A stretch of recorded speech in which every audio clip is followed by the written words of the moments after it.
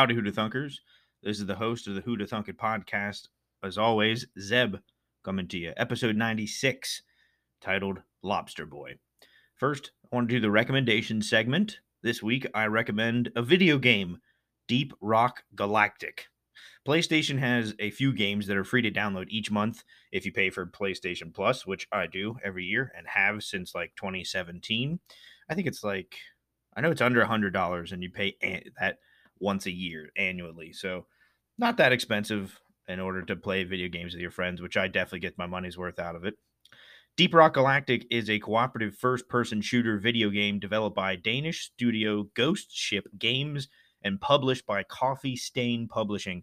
Both cool names for companies, Ghost Ship Games and Coffee Stain Publishing. I think that's interesting. The story is about the interplanetary mining corporation Deep Rock Galactic, they specialize in securing the most dangerous dig sites in the galaxy. When they need a team for the toughest missions, they call on the dwarves, mercenary miners, legendary for their ability to survive underground and infamous for their brutality in combat. You play as a dwarf that works for Deep Rock Galactic Company. When you go on missions, you are dropped into a planet and tasked with extracting valuable minerals from the core. While underground, you are surrounded by darkness and constantly attacked by the local insect wildlife. The game uses lighting in one of the most unique ways I've ever seen, and when you aren't on missions, you and your teammates can goof around back at HQ. You can order all different kinds of beer, dance, kick barrels, or even play an impromptu soccer game type thing. It's fun. You goof around. That's really fun. You can play by yourself or with others, as each party can host up to 4 players. Each player has to pick which class of player from either engineer, scout, gunner, or the driller, which is my favorite. And apparently the class you pick as your favorite reveals something about your personality. And I guess if your driller is your favorite like me, you're kind of nuts. I don't know. If you have PlayStation Plus, I strongly suggest you download the game now while it is still free throughout the month of January 2022, which we're on the 26th of January, so not many days left. If you don't have PlayStation Plus, then I still recommend you buy the game. It's worth the money for sure. And start mining and rock and stone. That's what they say. That's what they say in the game. It's a stupid catchphrase. They say it so often that the first couple times I was like, this is kind of annoying. All they say is rock and stone. And then by the end of the first time playing it, I was like, this is hilarious. All they say is rock and stone. And my fiance is just like, this is so annoying. They just keep saying it. But it's a great catchphrase. Rock and stone. The voice acting is really funny. Now, for the main event. This week's episode is of a strange and dark story. It is a true story that will elicit intrigue and horror. This is about Lobster Boy, the boy with lobster claws. Oh, maybe we can have lobster claws. What the fuck are lobster claws?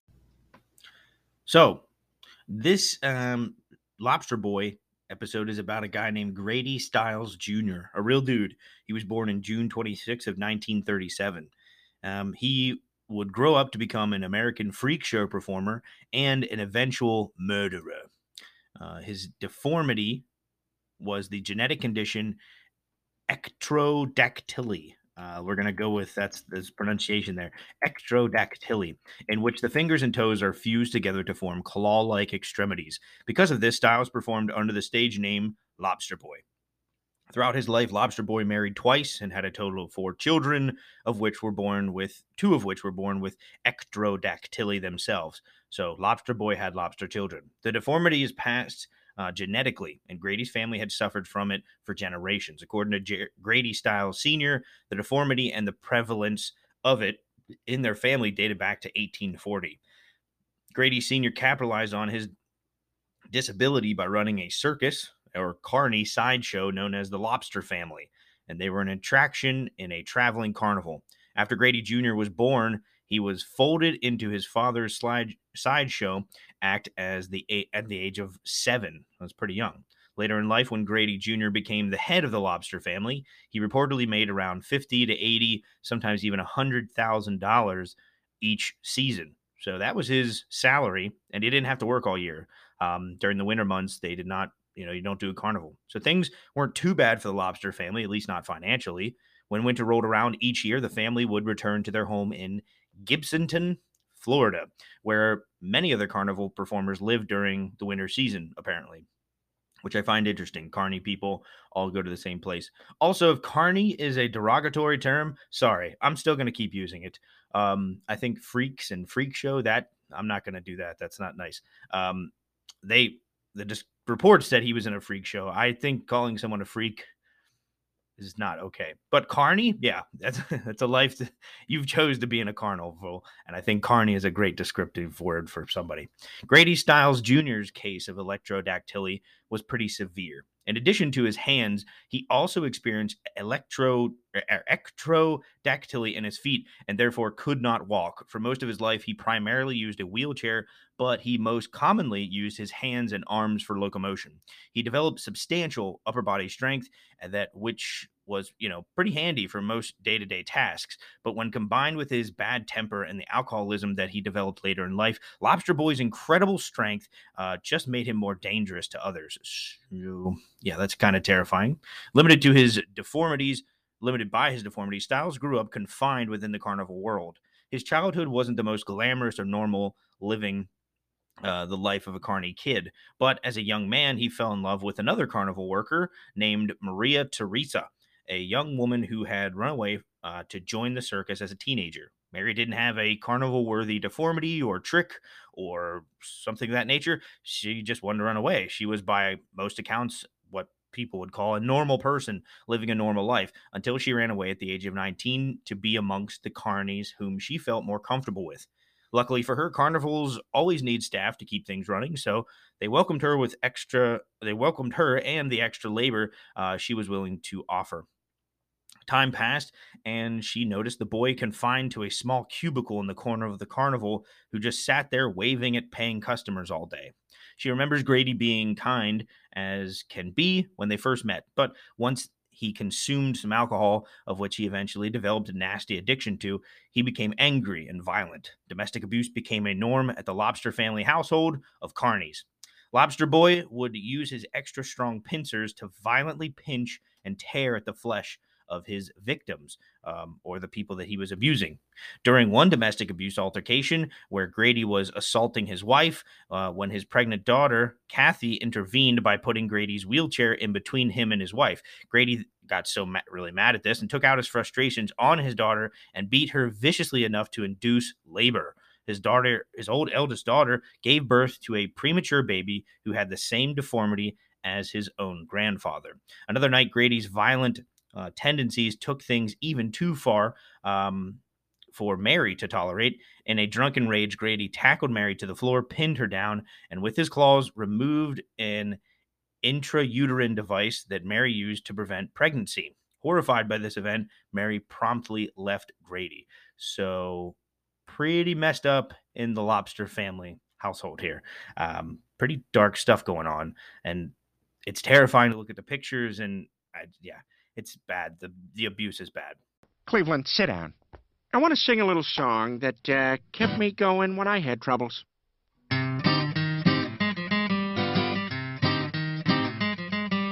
We were at the beach. Everybody had matching towels. Somebody went under a dock, and there they saw a rock.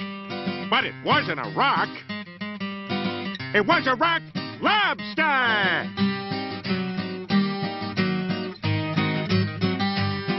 Rock lobster! Rock lobster!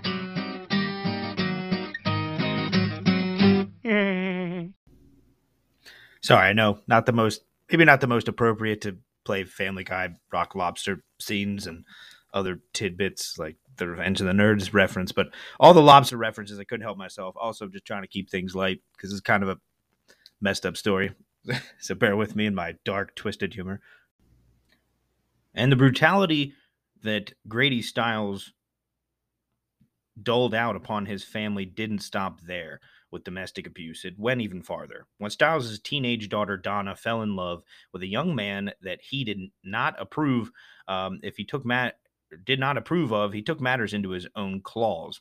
Donna was somewhere between the age of 15 and 17. Sources differ, but at the time she was, still a teenager, and her fiance was only 18. Lobster Boy, Grady Stiles, must have been really against this union because in 1978, in Pittsburgh, Pennsylvania, he murdered his daughter's fiance in cold blood on the eve of the wedding.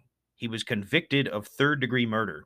At his trial, he admitted his act with no remorse whatsoever, but pointed out that he couldn't possibly be in prison because no jail could properly accommodate his disability. He was subsequently let off with 15 years of probation and allowed to return home in like a form of house arrest. This sounds absolute bonkers to me. How is a murderer who admitted the crime going to be allowed to go practically unpunished just because they didn't have a prison to house him in? Was this guy able to lobster pins his way out of handcuffs or something? I mean, I don't know. How's that? That doesn't sound like a legal. What legal precedence is there if someone has a deformity? You just can't lock them up, or you just can't imprison them. Also, reports say he, quote, shot and killed his oldest daughter's fiance on the eve of their wedding. When I first read that, I thought, how did Lobster Boy grip the gun? I would like to know the logistics of that. I want to see a diagram. I want to see pictures. I want to see a video reenactment. Did he have to use both hands? The guy only has a total of 4 fingers and 4 toes. There's 2 on each hand and then 2 on each foot. So how did he grip the gun? Was it a pistol or a rifle? But then I looked into it a little bit further, and one source, historyofyesterday.com, said, quote, he used a shotgun to kill him. How? How does someone with 4 fingers, like lobster hands, hold and fire a shotgun? It makes no sense.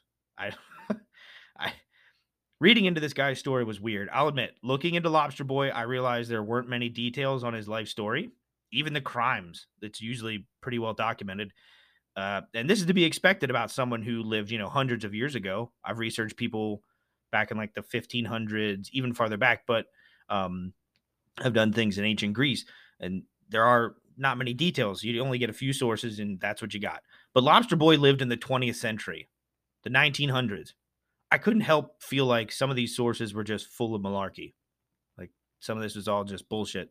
Then again, these are carny people. They keep to themselves, like gypsies. Not that I have any real knowledge about people who work for traveling carnivals, circuses, or gypsies outside of movies and TV shows. So I'm no expert, but I know that they live a different life. They have their own communities. They stick to themselves. So I don't know. Maybe that contributed to why this is such a bizarre story. Lobster Boy murdered his teenage daughter's fiance, went to court and said, yeah, I did it. I don't feel bad about it at all. But you can't put me in prison because what prison are you going to put me in? I have lobster hands. And they went, he has a point there. Let's send him home. Just keep an eye on him for 15 years. What? That sounds like bullshit. How's that real? But that's what all the sources say. I don't know. This is such a bizarre story. And the murder happened in Pittsburgh, Pennsylvania, where I live. It's just so weird. And they're from Florida, of course. Anyway, after this murder of his teenage daughter's fiance, Stiles stopped drinking thereafter. And during this period, he remarried his first wife, Mary Teresa, in 1989. Why? No freaking idea. He married the woman whom he ripped her birth control out of her in a violent rage and beat her on. It was a normal thing to beat her. They got remarried in 1989. I guess because he stopped drinking, and when he wasn't drinking, he was nice, but still. Anyway, that's a whole other basket. Won't get into that. However, he soon began drinking again, and his family claimed that he became even more abusive. So now he's worse. And now we're getting into the 90s here. In 1992, Teresa, together with her son from a previous marriage, Harry Glenn Newman Jr., hired a 17-year-old sideshow performer named Chris Wyatt to kill Stiles for $300. So, okay, she remarries. He starts drinking again. She goes, he's awful. We got to do something about it. Goes to her son. It's not Lobster Boy's son, some other guy's kid. And goes, we need to do something. And then he marries Chris Wyatt, a sideshow performer in the circus, for $300 to kill Grady. According to Grady Stiles III, Lobster Boy's son, his mother Teresa and father were arguing, and Teresa had said something needs to be done, quote. And Teresa's son overheard this, went to a neighbor, and repeated those words. Shortly after, this happened as Stiles smoked a cigarette while watching television on the sofa. The neighbor entered his home with a semi-automatic pistol and shot him in the head twice, killing him. So, Grady's Lobster Boy's son, Grady Stiles III, says his mother really shouldn't be, pinned for this murder. She said something's got to be done about it, and the neighbor boy heard it, or her son heard it, told the neighbor, and the neighbor, they took they took matters into their own hands. That's what he says. His mom shouldn't be fingered, pointed to for this. Apparently, no one involved in Lobster Boy's murder denied their role in the act, though. During the trial, his wife spoke at length of his abusive history, saying, "My husband was going to kill my family," she told the court. I believe that from the bottom of my heart." And Wyatt was convicted of a second-degree murder and sentenced to 27 years in prison. Harry Newman was given life in prison for his role as the mastermind, and Teresa was given 43 years in prison for conspiracy to commit murder. What? Lobster Boy kills his teenage daughter's fiance. Cold blood, admits it. 15 years probation. Lobster Boy, guy everybody hated, gets murdered, and then a collective 100 years of prison time is given out to the three people involved. What? Wyatt, the guy who pulled the trigger, 27 years. Lobster Boy's, I guess you would say, stepson, Harry Newman, given life in prison for the role. And then his wife was given 43 years in prison for conspiracy to commit murder. What? Stiles was hated so much by the local community that only 10 people showed up to the funeral, and not a single person volunteered to be the pallbearer to carry his coffin. This story is so bizarre. I don't know, it's carnival people. But that's all I got for you today. That's all I got. I just read this story. I looked up a couple different sources. I watched a couple of videos. They all said relatively the same thing. There's a couple differences, like his teenage daughter was 15 or 17, but they all say the same thing. And I do have pictures of Lobster Boy and his family.